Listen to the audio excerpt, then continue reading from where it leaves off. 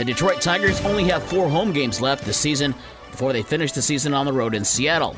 So Tigers fans only have 4 more chances to see Miguel Cabrera play this season, or possibly forever. Miggy hit his 507th career home run, which was a 2-run shot in the first inning of Detroit's 2-1 win over Kansas City. It was the Tigers' 5th straight win and 7th in their last 8 games.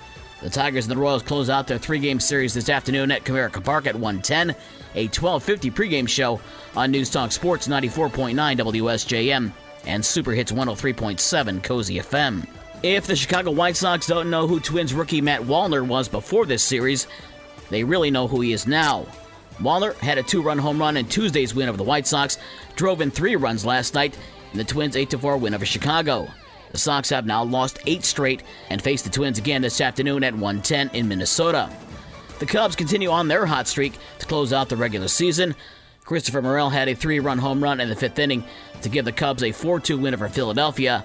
The Cubs have won 7 of their last 8 games and host the Phillies again today at 2:20.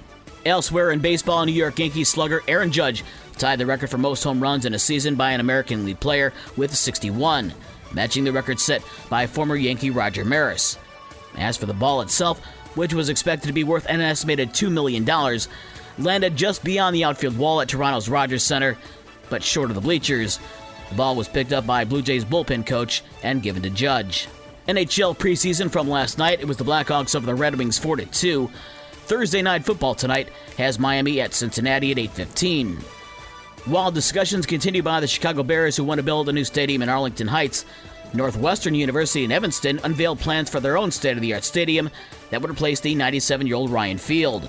The new stadium would have 12,000 less seats, and the school says it would achieve gold status LEED certification. High school sports from Wednesday in boys soccer: Michigan Lutheran over Our Lady of the Lakes 7-2, Kalamazoo Hackett over South Haven 3-0, Edwardsburg over Niles 9-1. It was Plainwell on Otsego playing to a 0-0 tie. Sturgis over Vicksburg 2-0, New Buffalo over Comstock 5-2, Bangor beat Cassopolis 3-2, Hartford over Bloomingdale 7-0. It was Allegan over Constantine 3-0, Kalamazoo Christian over Coloma 6-1, and Delton Kellogg with a 2-1 win over Water Elite. In volleyball, Mattawan over St. Joe 3-2, and Michigan Lutheran over River Valley 3-1. In girls golf, the SMAC tournament was won by Battle Creek Lakeview. St. Joe moves up from 5th to finish 2nd, followed by Portage Central, Gull Lake, Portage Northern, Lakeshore, and then Mattawan. For more sports and the scores from last night and the schedule of today's games, visit the podcast page on this station's website. With your morning sports for Thursday, September 29th, I'm Dave Wolf.